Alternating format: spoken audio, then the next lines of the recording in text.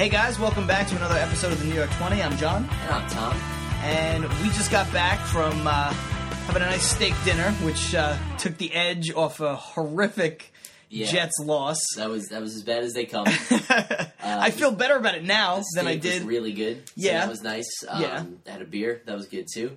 That was good. It definitely lightened it up a little bit because the game went about as poorly as it could have gone, and obviously that's where we're going to start. We'll get into some other stuff in a bit, but we're going to just go with the Jet debacle. Yeah, I think steak and drinking are typically a Jet fan's response to what happens when the Jets play football. Absolutely. And the big story obviously is Geno Smith. Geno Smith turned the ball over 4 times. Every single one of those turned into a touchdown going the other way. The Tennessee Titans either end up with a short field or not even have points to do anything. directly. Just falling on the ball in the end zone apparently is enough to score a touchdown nowadays.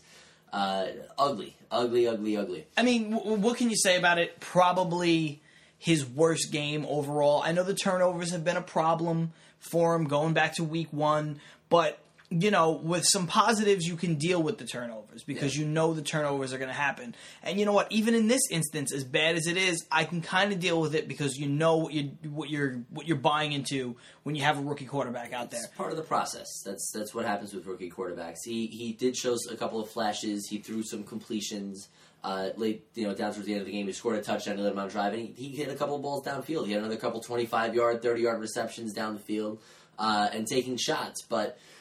Part of it's the offensive line. Again, so many penalties put him in difficult situations to come back. The running game was there a little bit, and I think they went away from that early because they got down. Mm-hmm. But I think if they had been able to establish the run, that might have taken some heat off of him. But to start the game, you're not even out of your car yet, and they've already turned the ball over inside the 20. That's a tough right, win. Quite literally. You weren't out of your car. Yeah, Tom was coming here to meet me to watch the game, and he rang the bell, and I was yelling things that I don't want to say on the podcast as he was ringing the bell. As I rang the bell, I heard something. I was like, that can't be good.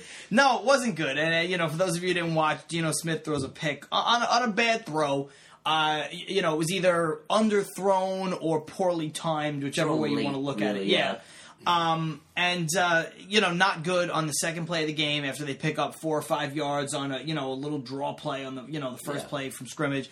So, and that really set the tone for the whole game. But you alluded to it that he didn't get a lot of protection. And I think that that's something that they really need to look at, going forward. Because this was the first game where he really did get beat up. And like you said, they couldn't do anything as far as the running game goes because they got down early, so they kind of had to abandon the run.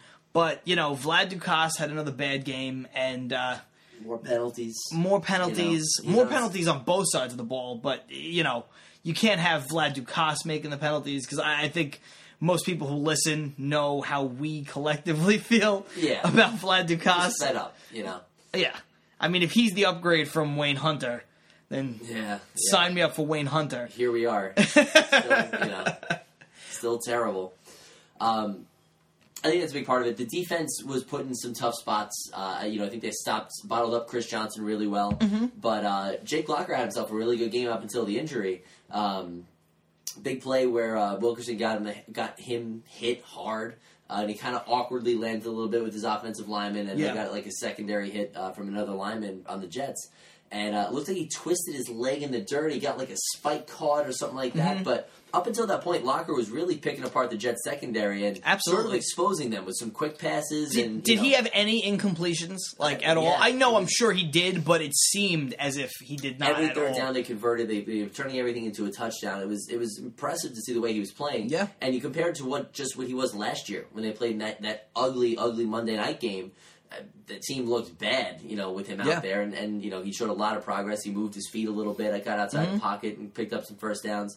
Jets were, not in the game really for the most part because of the turnovers, but I don't know. Even minus the turnovers, I don't know how much better they would have done against Locker. I think the Titans were a really better team today. I could agree with that. And, a lot of people saying, Locker's a good, not great quarterback, but you know what?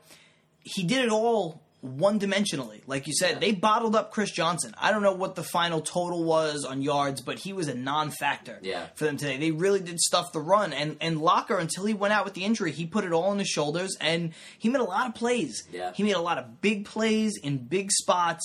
And the receivers, helped him out. A couple guys with some great catches and stuff like that. But that's what you need to win. And obviously when a guy is lighting up your team and he goes out with an injury, you kind of have that moment of like, okay, you know, maybe we can get back in this, but you don't want to see, it looks pretty serious. He was carted off, and haven't heard anything since. The game's only been over for a few hours, but you know, you obviously, hopefully it's nothing too serious. But yeah, I mean, the defense did by and large play pretty well.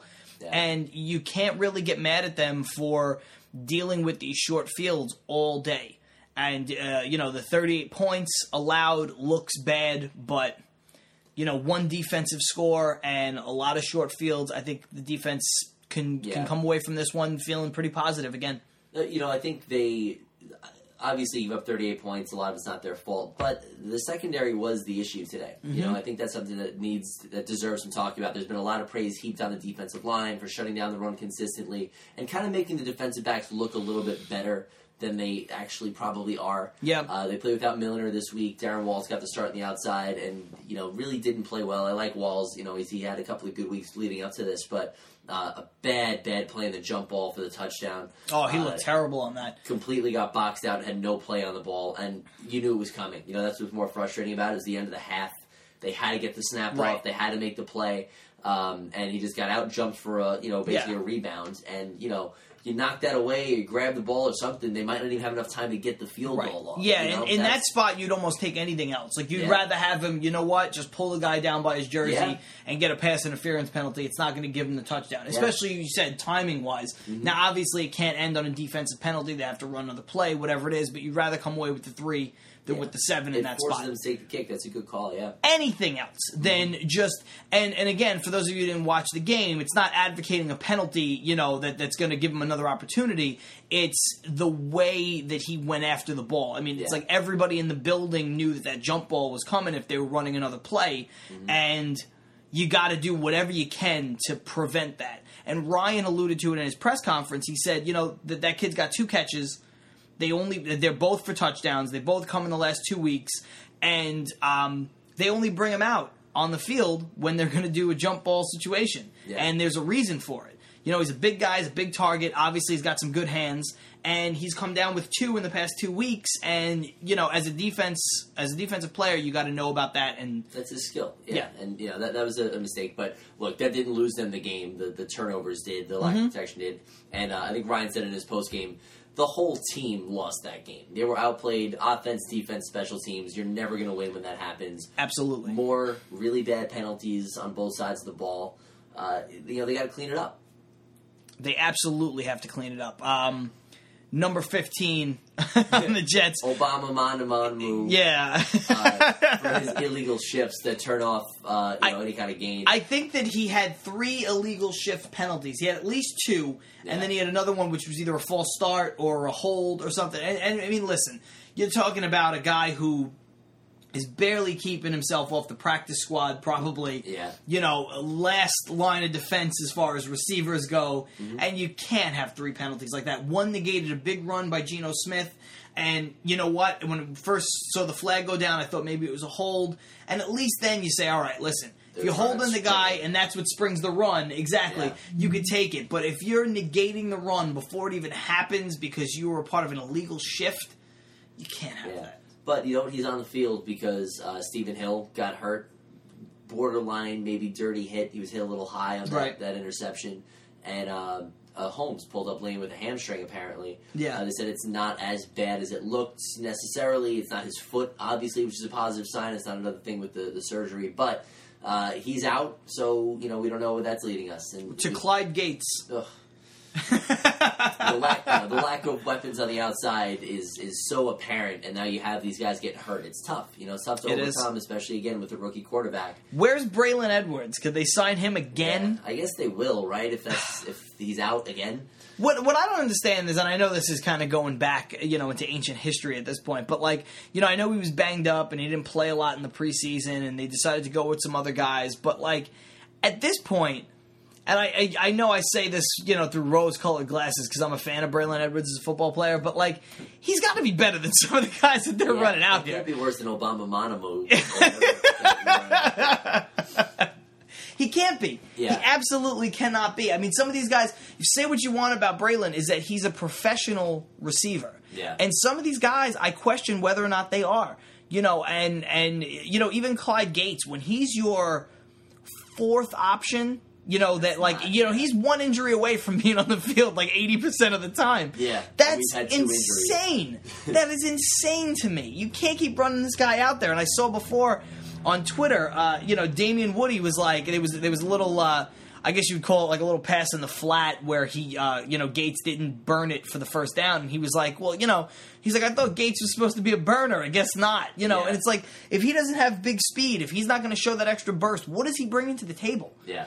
He's already had some big drops in the first couple weeks, and you know it's just a frustrating day. And I know we're going to harp on the negative because there's so much of it to talk about. But the bottom line is the team played poorly, and we had to sit through it. Yeah. So we have to talk about it. I think the big picture part of this, you know, you look at the process the Jets are going through now with Smith, and this is them trying to figure out, do they have a quarterback that's going to lead them to success in the future, right? This is obviously, again, this is a rebuilding year. As much as we get excited that we're 2-1, we won some games, you know, that's great. This is about developing for next season. And if they can make the playoffs and make a good run and win some games they're not supposed to win, all the better, but that's not what this season's about. It is, and the players and the team and the coach will never admit that, but it's not. Games like this are what happen when you have a rookie quarterback. That's part of it. Turning the ball over, making stupid mistakes, running out for a first down, and then carrying the ball out 10 feet away from your head to get swiped away by the whatever linebacker. That's a rookie mistake. Right. That's the kind of thing you can't do. Trying to do it behind the back, like, you know, Jason Kidd in his prime pass to, you know, somebody in the paint. I don't know what the hell he was doing. Yeah. He took the ball and was getting sacked and, like, tried to put it behind him and for some reason thought that would work. It was still going to get, a sack and a safety regardless of what he did with the ball because he was going down, which is dumb. Right. But he did it, and, you know, again, fumble touchdown instead of... Right. Rather than a sack and a safety and 2 points, it's 6 points on the board right there. Or sack and you're down at the 2, you know, and just take it because it's there. Play blew up, it happens. You know, that's part of the game. You lost it. All right. You know, but he's trying to do too much, and, you know, we saw that in the game they lost against the Patriots, and we saw it again today. The question is he going to learn from that? Now, the way you have to sort of determine it is what is an acceptable window for him to figure this out.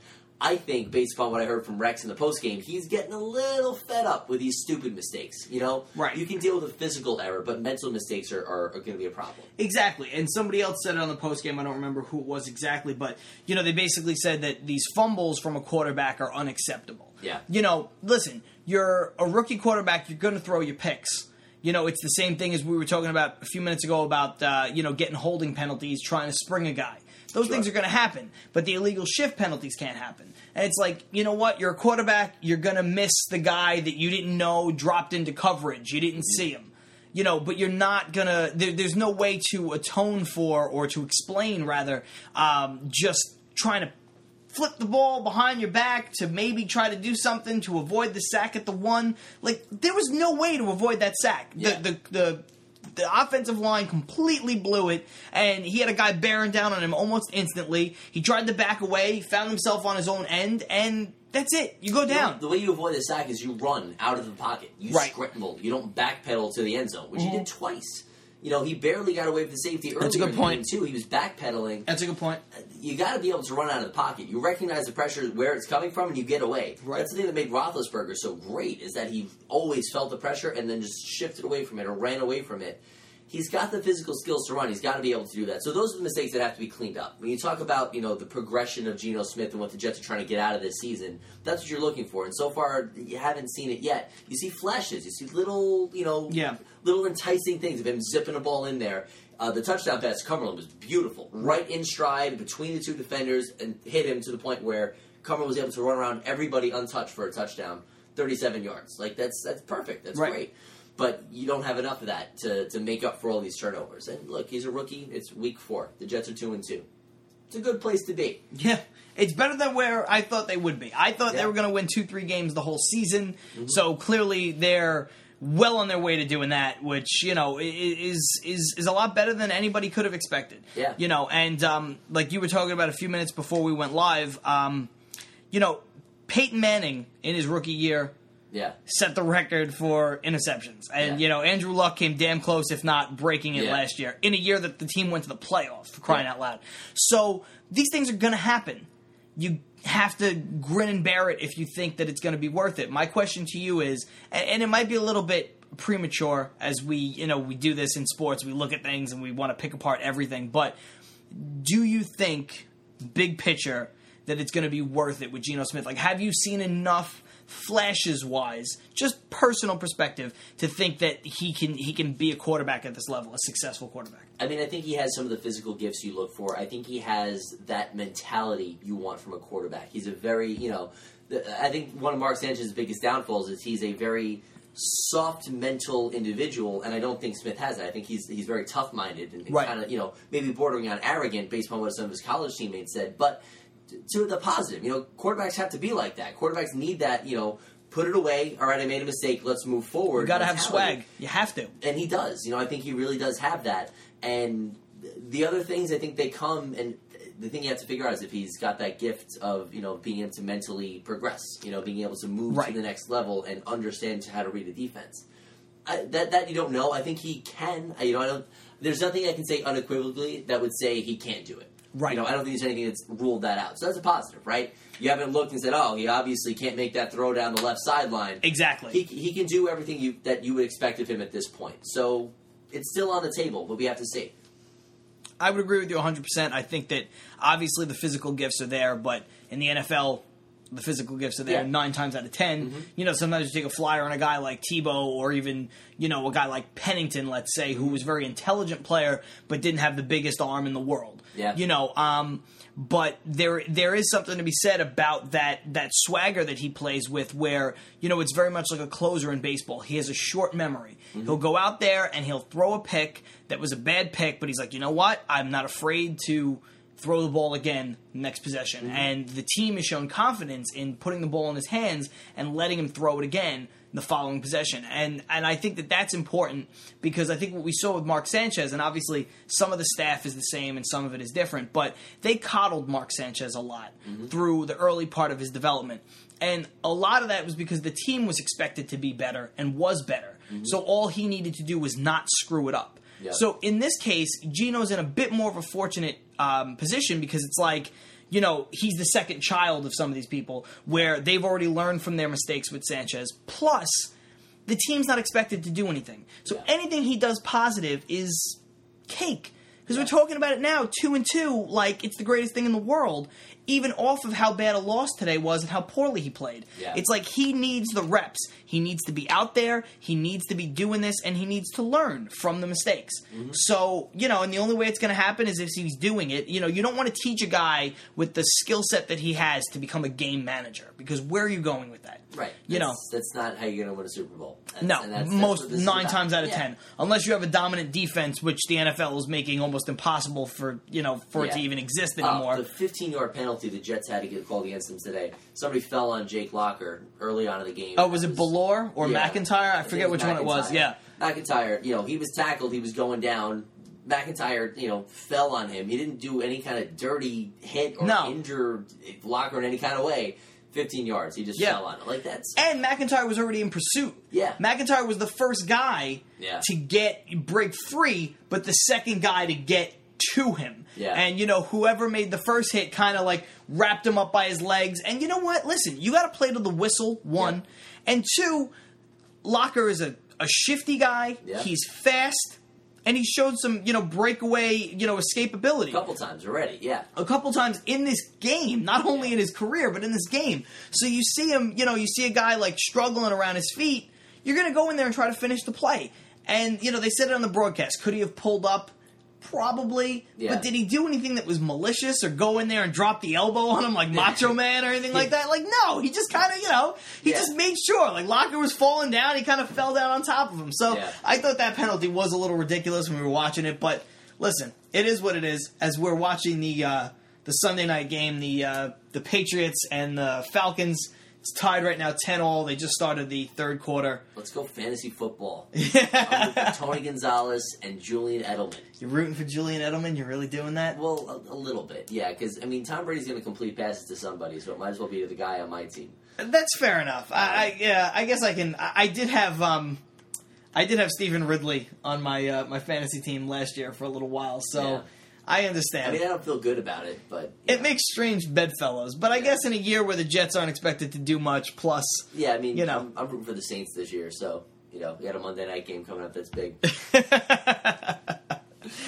Which is good, actually, because they're playing the Dolphins, so maybe they can knock them off their high horse a little bit. That'll be good. But we got the Falcons driving. They're just kind of cracked into Patriots territory now. We'll try to update you as we go along. But the other big story of today was, of course, the 0-4 New York Football Giants. They're 2 games behind the Jets now in the imaginary New York standings that matter so much. Everybody cares. Oh my God, the Jets are good and the Giants are bad, or the Giants are good. It's irrelevant. Okay, guys, it is so irrelevant. It doesn't matter. You're a Giant fan. It doesn't matter what the Jets are doing. No. Root for your. So anyway, it is less relevant than Yankees Mets because they almost never play each other in games that matter. Yankees play each other once a year, where the games actually count towards the standings. Yeah. Every once in a while they get together. Other than that, it's bragging rights or some kind of other stupid thing that is completely nonsense.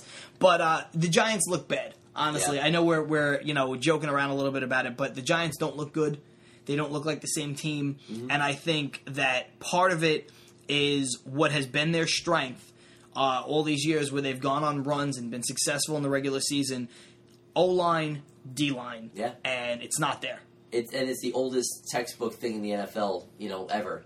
Trenches. You run the ball, you stop the run. You get pressure, you protect your quarterback. You do that with your 2 lines, you're going to be set up for success. Yep. And that hasn't happened with the Giants. Now, listen, I'll even give them a little bit of a pass. It's not an easy schedule. Go back-to-back on the road to Carolina, to Kansas City. You start off against Dallas in Dallas. And, you play the Broncos, who might be the best team in football. Those are 4, really tough games to win. Plus, the Cowboys were due for one. The Giants have been handing it to them in their own building. Yeah. The Cowboys were going to come away with one eventually. Yep. Sorry, but go ahead. So the Giants now have they only played 1 game at Giant State or MetLife Stadium, right? At this point, whatever you want to call it, Meadowlands. So they should have some home games coming up. Again, that division is not great. So no, they I don't think they're done. Now 0-4 is bad, very very bad. Yeah, and they got to win now, but. It's not impossible. It's really not impossible to get to 8-8, 9-7, and put yourself in the conversation. You look at it last year.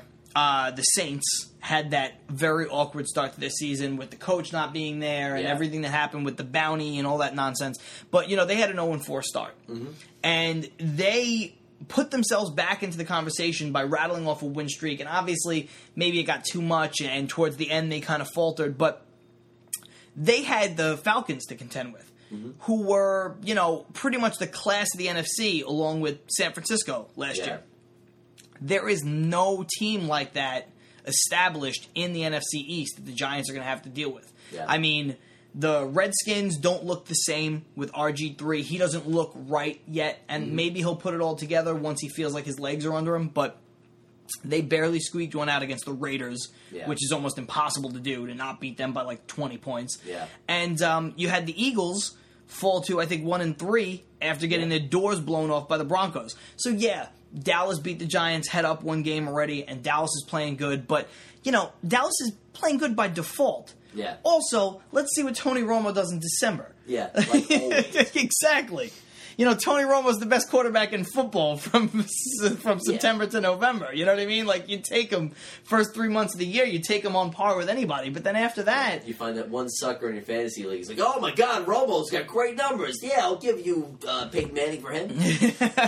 And then you go and beat them in the championship. But that's always how it happens. Listen, the Giants, we've been here before with them.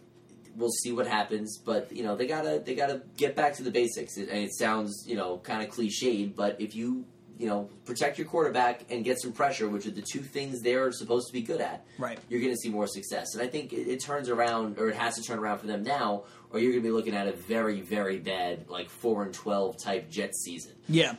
Yeah, the strange thing for me is that going in line with everything we were just talking about, they have no running game at all. Yeah. Which is not helping the offensive line protect Manning, obviously, which is what we were talking about a few minutes ago, in this last game with the Jets. And it's strange to me, though, they obviously have this home run threat in David Wilson, and he's got a lot of issues with holding onto the ball security, all that nonsense. But then they turn around and to kind of get some insurance, they go and they bring in a guy like Brandon Jacobs, who I know he's been there and I guess maybe knows the system a little bit, but I don't know how well he fits what they're trying to do, because I would think that you would want to bring in a guy who's got a little bit more of, outside the tackles kind of shiftiness to him. And I know that's what David Wilson brings, but if he's not going to be the guy to carry the bulk of the load, like, I don't know if Brandon Jacobs can do that anymore at this point in his career. Like, you're not throwing screen passes to Brandon Jacobs because you're having a hard time running the ball. I think that's gonna cause a problem for them with no complement to Eli. It's like Eli in the shotgun, drop back, pass deep. The whole game, and teams are just lining up to knock him on his ass. And with the lack of running game, it's forcing them into a lot of third and long situations where the pass protection becomes a major issue. You're seeing that inability to do the quick hitter kind of passes, the slants to get the safeties cheating up to then open up a long pass. You can't, get away with that when you have long situations, exactly. down and long distance. So, it's a big part of it. There's not much else to say about it. It's just either you figure it out or you don't, and you kind of go from there. I think Jacobs is a different skill set, and if you're looking for a guy to challenge Wilson, Jacobs is not it. Right. I guess that would be the best way to put it. I don't know if I articulated it exactly the way I wanted to, but that's exactly what it is. It's like you're not bringing in anybody that's like a real threat to him as like the every down guy, and they don't have that with injuries and inexperience. And then they go in and bring in Brandon Jacobs, and he doesn't really offer that either. He's not going to be this huge threat to him as a starting guy. It's kind of, scrap heap, pick up the short yardage kind of guy. That was what he was when he was at his best. Yeah. What could you expect now? So they're in a bad way. Do I think it's over? No. Do I think they have a lot of work to do? Tough. Yes. It's because of how badly they've looked. It's not like they've lost, 3 games in the last second. They've gotten their doors blown off the last 2 weeks. Yeah. So, even a little bit in the Denver game, they really didn't kind of keep up the way you thought they might. 2 high-powered offenses and whatnot. But it definitely does speak volumes about the way kind of Jerry Reese put this team together. Mm-hmm.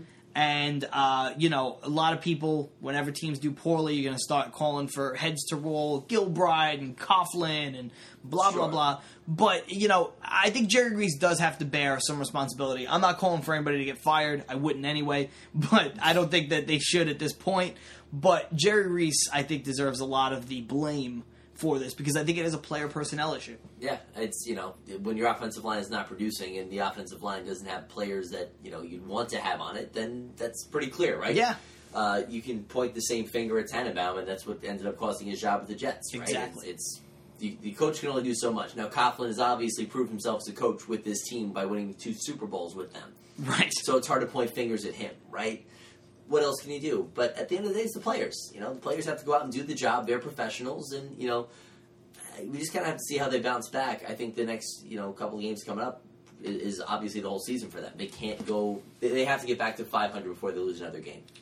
Oh, absolutely. I think that's the way to look at it. If they get back to 4-4, then then we can talk. But after that, it's anything in 5, 2-5, 3-5. Yeah, that's tough. It's almost insurmountable at that point. 0-4 is as bad as you can possibly be, with still a glimmer of hope. And next week they have the Eagles. Yeah, so that's your opportunity in the division. That's a big game for them right there, and the Eagles at home, I believe, too. It is at home, yes. Yeah. The Eagles haven't looked good. Yeah. Outside of the first week when they looked fantastic. Yeah. But you know what? Yeah, somehow that high octane offense they were talking about didn't seem to work too well when their defense had to be on the field for the entire game against Peyton Manning. Yeah, probably not the best strategy to employ. Yeah. You want to kind of keep the ball out of his hands. The clock a little bit. A little bit. I would say a little bit. Brady just unloaded a huge pass to Edelman, actually, which is good fantasy-wise for you, down the middle of the field. Looks like they're deep. I don't like him, though. Look at his face.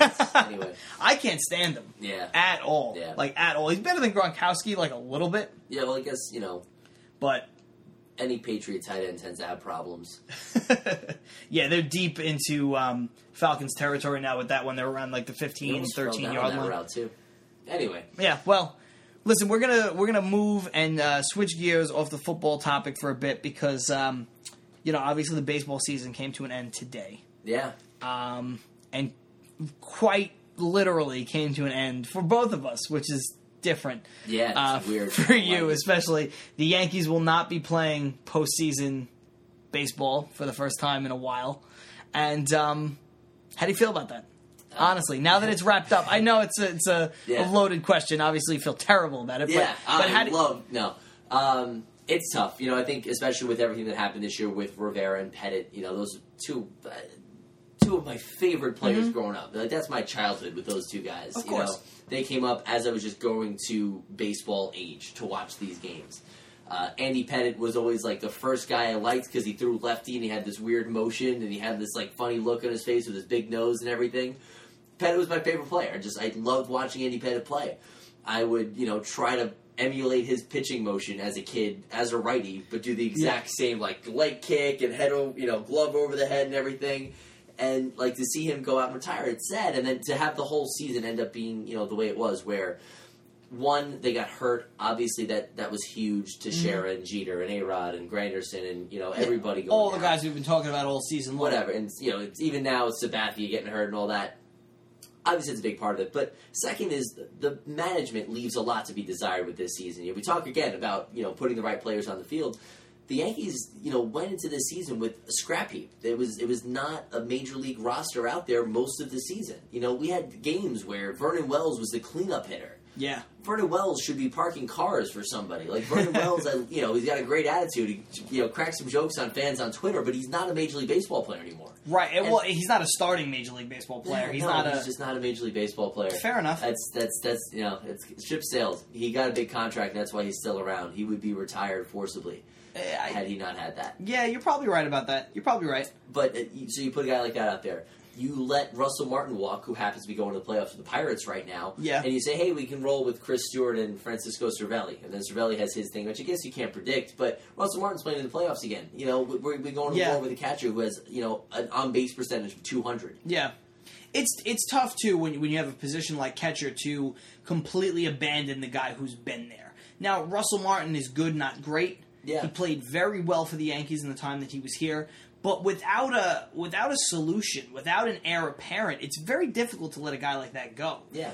For what amounts to be, a couple bucks for the Yankees. And it was a fair contract. It wasn't like it was an outrageous 5-year deal for an older catcher or whatever. It was a 2-year contract. It was exactly what you would give to a catcher in his situation. He was 28 years old. Yeah. Sign a catcher at 28 years old to a 2-year contract, you're in good shape. They let him walk, and what do? They sign Ichiro to a 2-year contract. Who can't hit a lick. I'm sorry. Right. He's a great defensive outfielder, but all he is a fourth outfielder at this point. Yeah. But he got a 2-year deal worth $15 million per year. What's that about? Yeah. It's like the priorities are in the wrong spot. Yeah, the priorities are he got his 4,000th hit this year, and they sold a bunch of T-shirts. Right. Why is that the decision? Which is not really his 4,000th hit anyway. Well, It's that's another stupid discussion for another day, right? It's a nice milestone for him, personally. And had they touched on it, did we talk about this at all over the summer? It we were like the only people that weren't talking about it. But they went to Ireland. So, that's true. That's true. But just real quickly on that, had they just glossed over it and been like, oh, he's coming close to what would be his 4,000th professional hit, blah, blah, blah, blah, blah, and then kind of just mention it, then he gets it, it's like a very great individual achievement. They were talking about it like he was getting 4,000, like, in the major leagues. Catching Pete Rose. Like, on his way to, and that's an absurd way to try to describe it. Yeah. Because it's not that. I mean, it's not the same. Like, listen, they have a very competitive league in Japan, but by everybody's account who's around baseball, it's basically a cross between AAA and the major leagues. Yeah.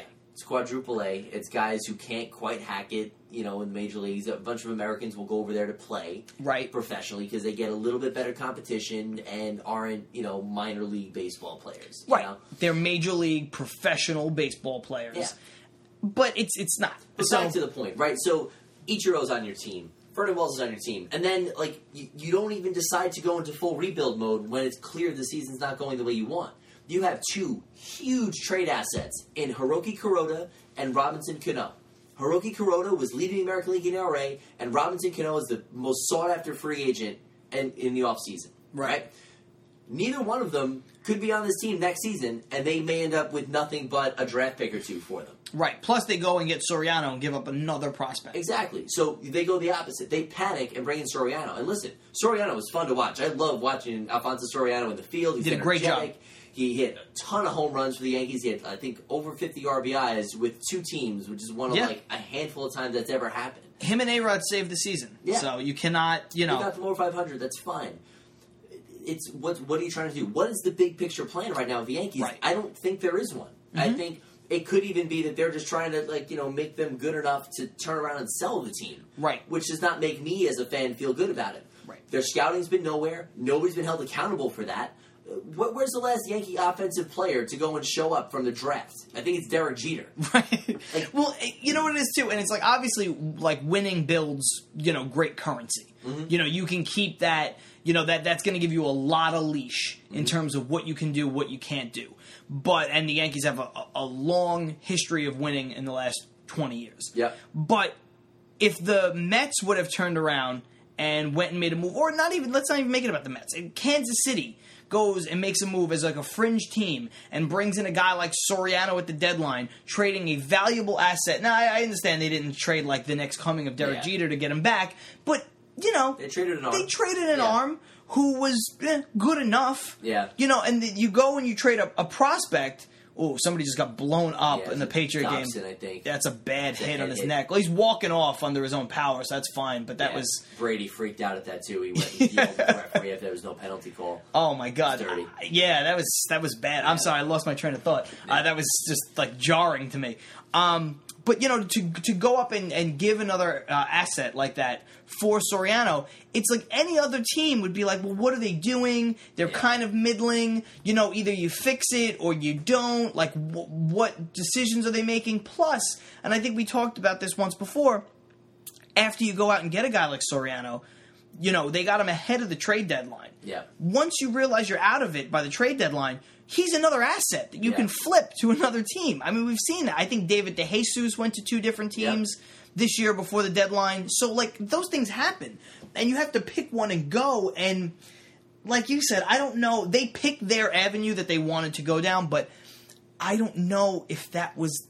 they ever really committed to going that way. So if you're going to go and compete this season, you want to do guys on veteran contracts and things like that, then sign Raul Ibanez instead of Travis Hafner. And trade for Soriano in spring training when he was on the market and dangled in front of you. So you get all 30 home runs from right-hand side of the plate in your lineup. Don't wait until the trade deadline to do it. 100%. Sign Russell Martin instead of going to go war with no catcher. They went and they just half-assed it. They went kind of halfway on it and didn't commit one way or the other. Yeah. They said, we're going to try it out with these veterans, and then, we don't want to spend too much money, and, let's put a little money. We can't have nobody show up for these games. They don't know what they're doing. It's really what the signal this sends to a fan. They kind of scrimped and saved, but like you said, in the wrong ways. Because it's not like they went out and they were like, oh, you know what? We're going to give Josh Hamilton $100 million. Mm-hmm. It's like, no, okay, fine. Forget about that. But you can't turn around. How much money did Raul Ibanez make in comparison to what Travis Hafner made? Not that much. Especially for the Yankees, again. Exactly. And we were just talking about how team friendly the deal was for Russell Martin. It's fair based on what he's done the last couple of years.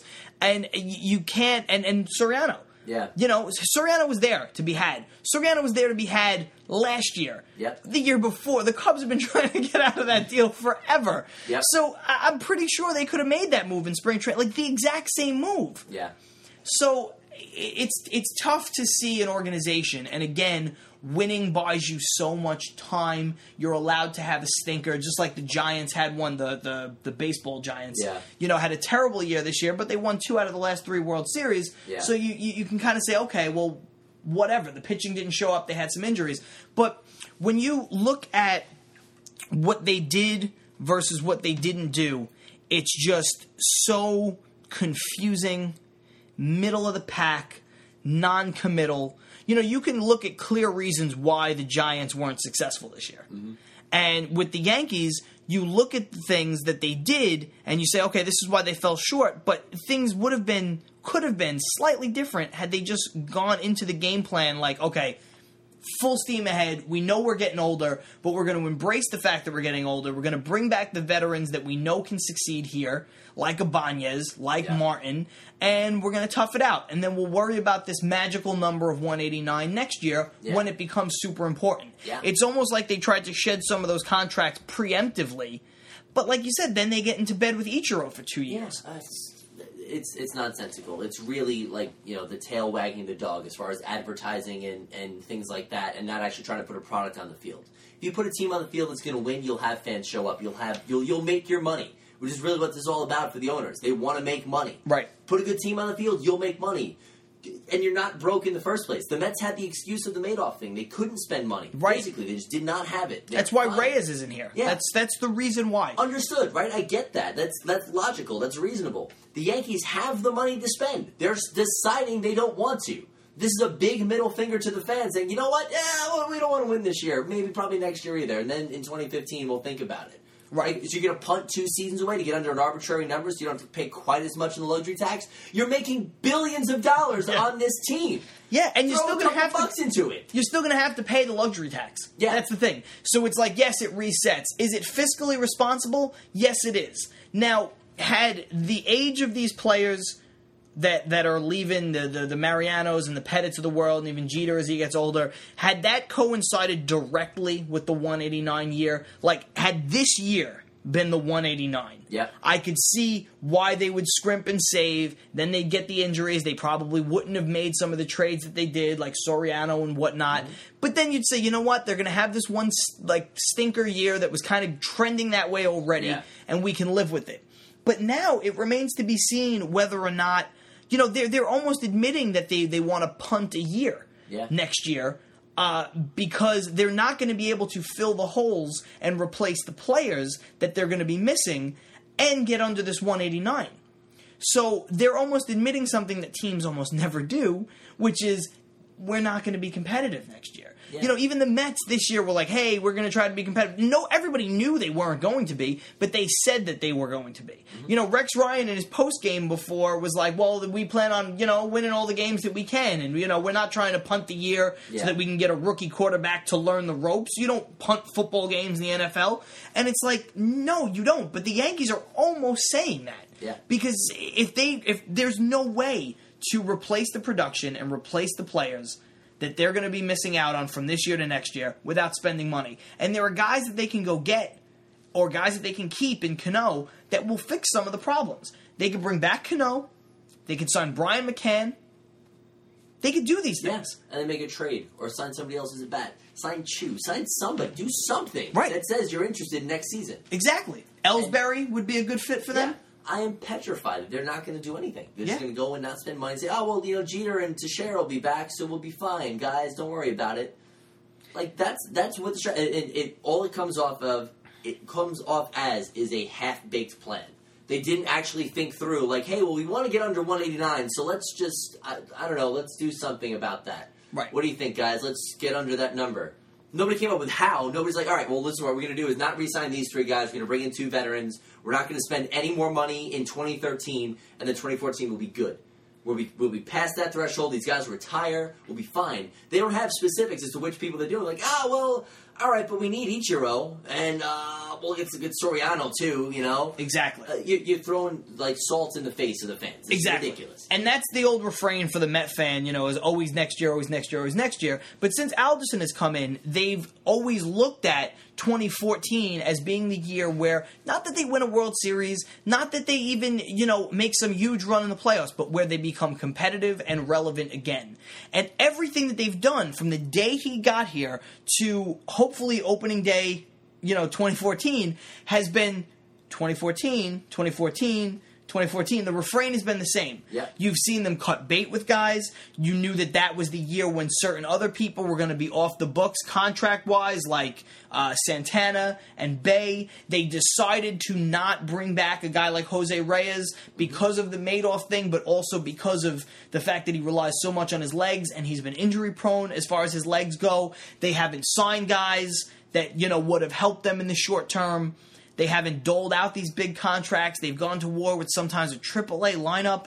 But it was all in the face of, okay, we have a plan for 14. Yeah. And, I know guys get signed to extensions or other things happen, but you can look ahead. Anybody can go on, MLB trade rumors and look at the projected free agents. Like, they know who's going to be around. Yeah. They know what holes they can expect to fill and who they think they're going to throw their money at. So when there seems to be a plan, you can buy in as a fan. And we talked about this like crazy about the Jets last year, where there was no plan. It was like, what are you doing? You want to bring in Tebow? Friggin' use Tebow. Where when we said if Wayne Hunter was the starting right tackle, we would just boycott the season. Yeah. And then they got rid of him at the end of preseason. Like, they barely, held on for us by getting rid of Wayne Hunter.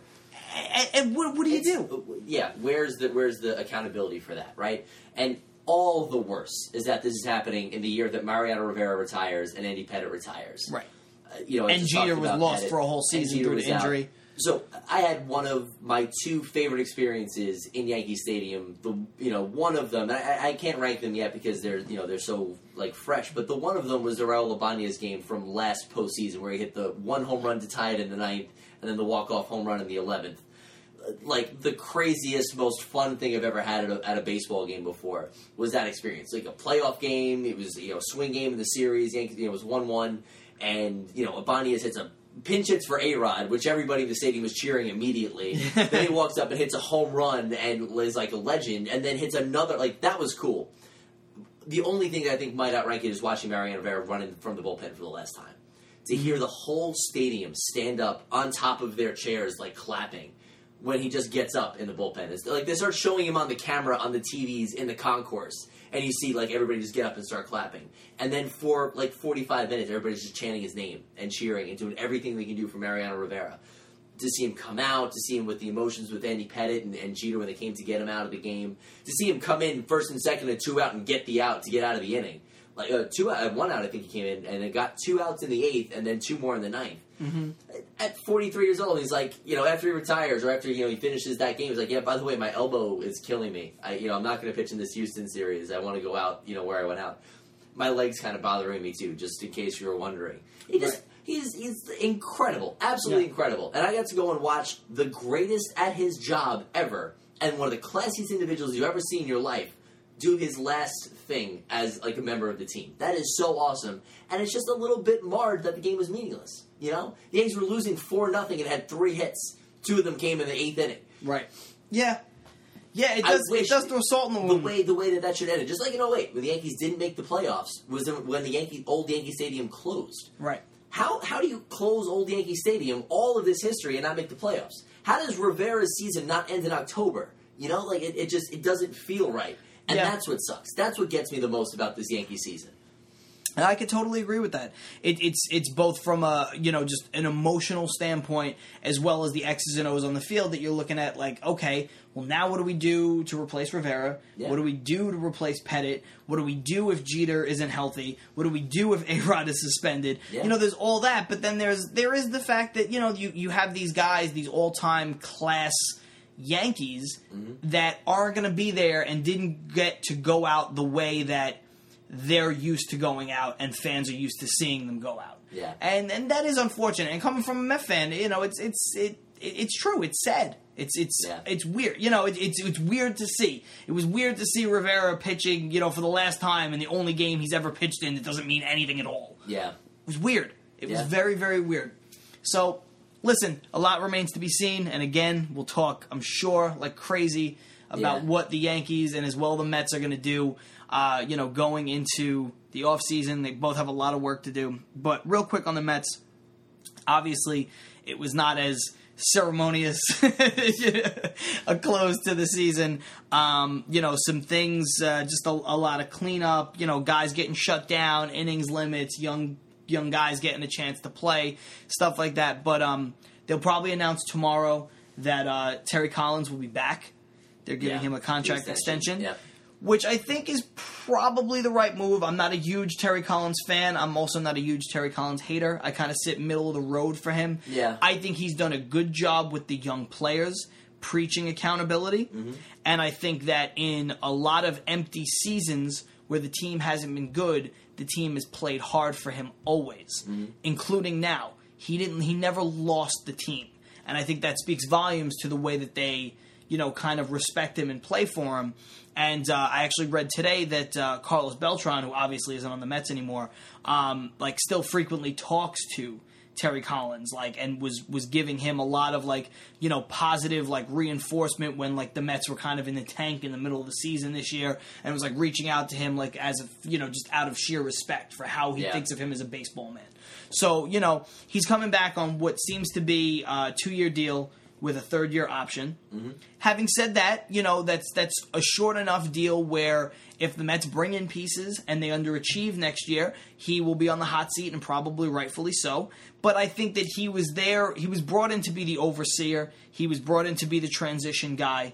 And I think he did an excellent job and probably exceeded expectations in that role, and never did anything to prove that he doesn't deserve to be there. So I think he deserves to get a shot with a team that is competitive. Yeah, it reminds me of Mike D'Antoni with the Knicks. Mike D'Antoni was brought in when they were scraping the roster dry, getting rid of every contract they could to try and get some offensive pieces, and then you see what happens. Turns out Mike D'Antoni's probably not that good of a basketball coach. Right.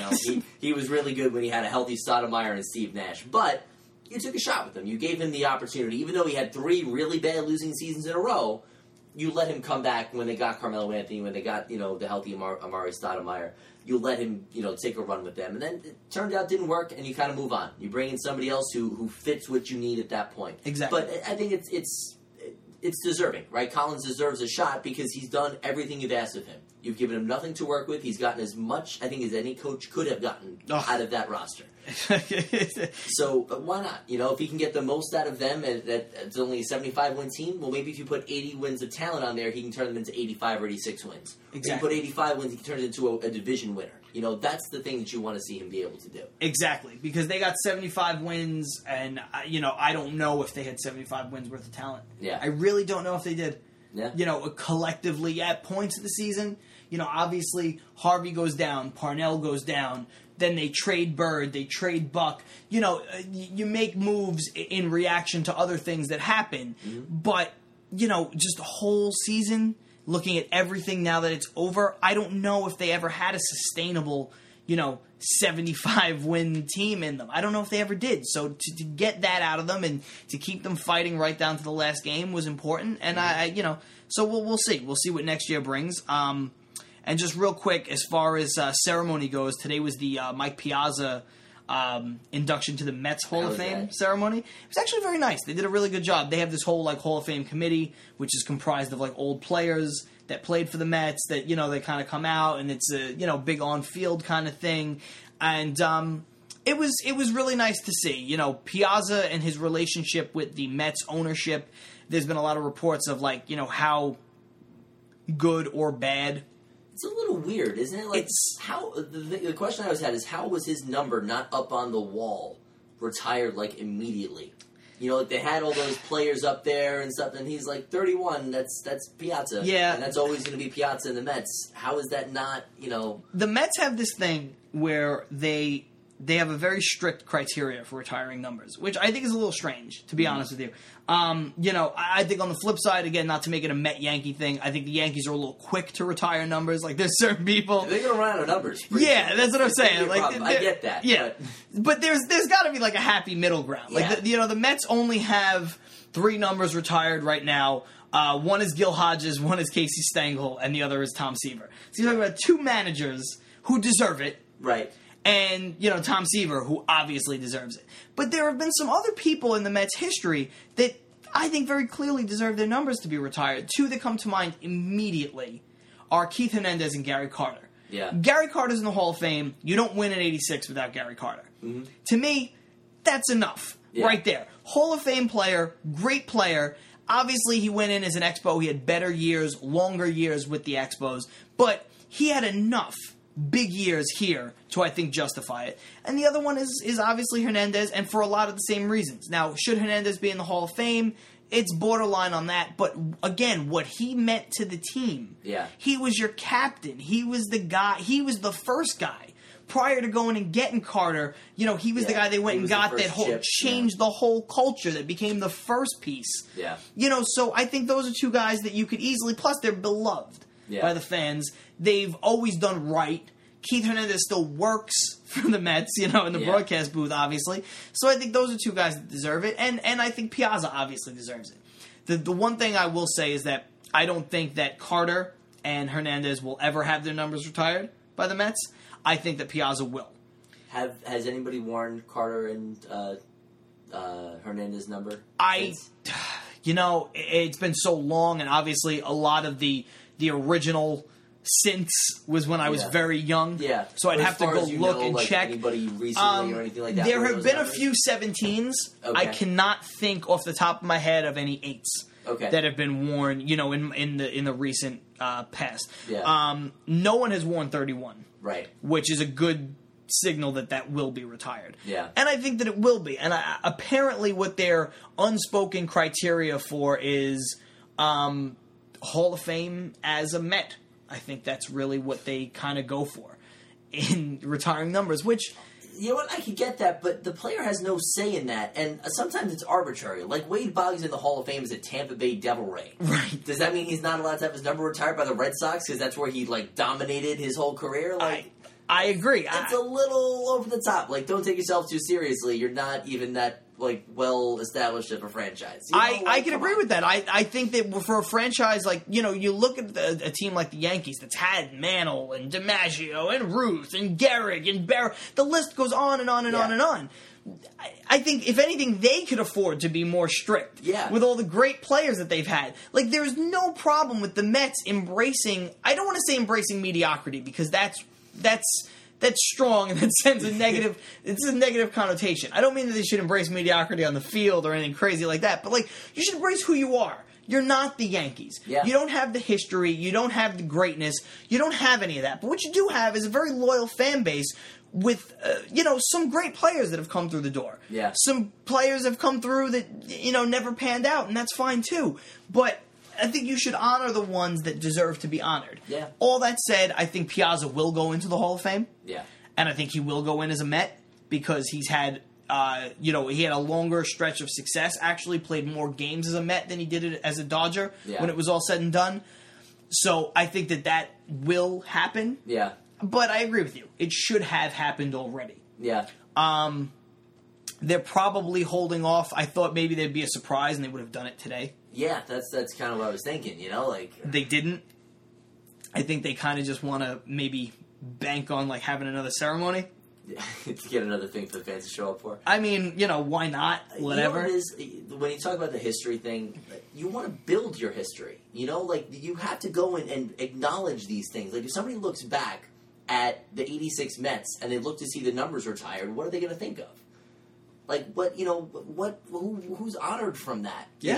If you think of the Mets from 2000 that went to the World Series and that nice little run they had where they're in the playoffs every year and playing Atlanta and they, ended up getting to that World Series, there's no, there's that pennant, I guess, up there that said, hey, nationally champions, but put a number up there. This guy was the guy. He was the one that got them there. Recognize that. The guy is the greatest hitting catcher of all time. How are you not putting his number on your wall? I understand that. I understand that completely, and I agree. I think today would have been a great day to do it. They didn't. Ridiculous. But all that stuff aside, because whatever. Yeah. We're not going to change their minds, because thousands of Met fans have tried. But so we're not going to do anything to affect that. But the ceremony is actually really good. Yeah. It was nice. It was done very well. It was emotional. Piazza was there, obviously. He gave a nice speech. And it was they did a nice little bookend moment where it was very reminiscent of when they closed down Shea. When they closed Shea, they had Seaver throw out the final pitch to Piazza. And it was kind of bridging the gap from the two greatest players of the franchise. And then they kind of did that whole thing where they walked from the mound out through the center field fence and closed the fence together, and it was this is over. And it was final, but it was a nice passing of the torch moment. And they had Piazza today throw out his first pitch to David Wright, which I think kind of signifies a bit more of that same passing of the torch. And again, these are what you said. This is the history that we're living right now that you should be embracing. Yeah. And as far as that whole breaking down, how numbers get retired and whatnot thing goes, I think I think David Wright will probably be the guy who breaks through that threshold, having spent his whole career as a Met when it's all said and done, having been a great player for the Mets. You know, is David Wright going to make the Hall of Fame? Who the hell knows? Yeah. You know what I mean? There's a long time between now and then. Exactly. So we don't know what's going to happen as far as that goes. So let's say he doesn't. I think he's done enough already to have his number retired. So maybe he's the guy where they do it, and then it kind of lightens them up a little bit and makes it possible for some other guys, you know, to finally get the honor. So we'll see what happens with that. But baseball season is over. Football season is a quarter of the way over, or will be as of tomorrow night around this time, which is really strange. And you know, listen, we're in here for the long haul. We got the Jets, we got the Giants. They both pretty much are terrible right now. We're gonna just well, that's fine. You know, the important thing is that the Giants are 2 games behind the Jets. That's really what everybody needs to focus on, because that's what's relevant in today's sports world. Tongue firmly in cheek. Yes, when you say that. But look at the Daily News and New York Post tomorrow. You're going to read 4 columns about that exact topic. Yeah, and it's strange though. It will be very strange to put a nice wrap on what we've talked about in general.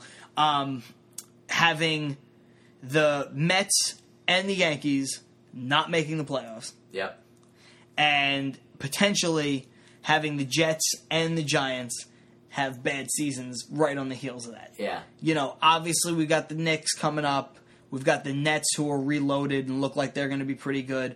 And you've got the Rangers who look like they're going to be pretty good. And with the, you know, the whole Islanders thing, you know, getting younger, the move to Brooklyn, all that stuff, you know. So there's some excitement, but obviously, you know, we've like pretty much a football, baseball place first. Yeah. And that is a weird spot to be in.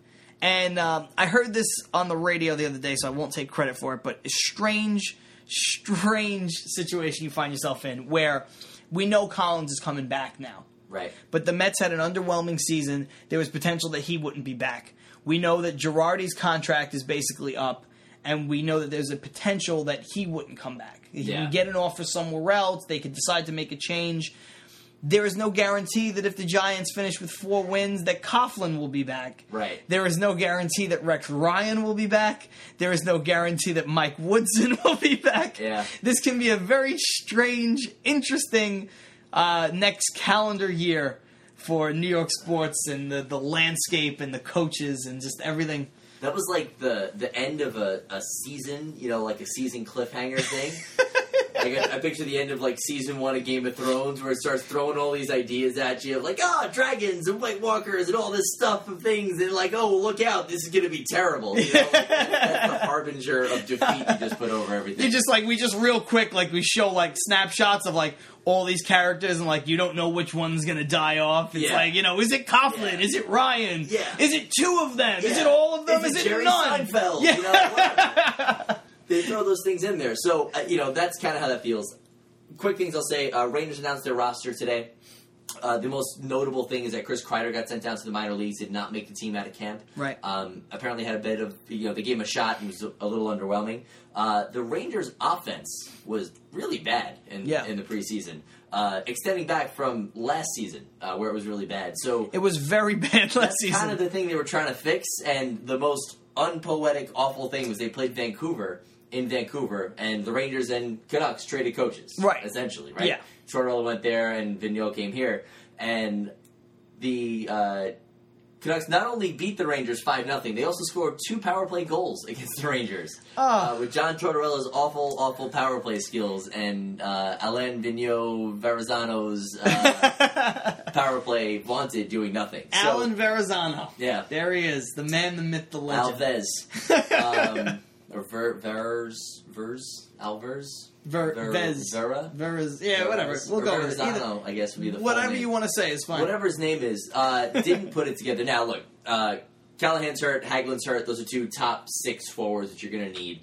But a little underwhelming so far, a little concerning to start the year. They have 9 road games because the Garden's still being remodeled, so they don't play until the end of next month. About a month from now is their next home game. They play 9 games, I think, do like a West Coast trip and all that. So that'll be interesting to see how they start.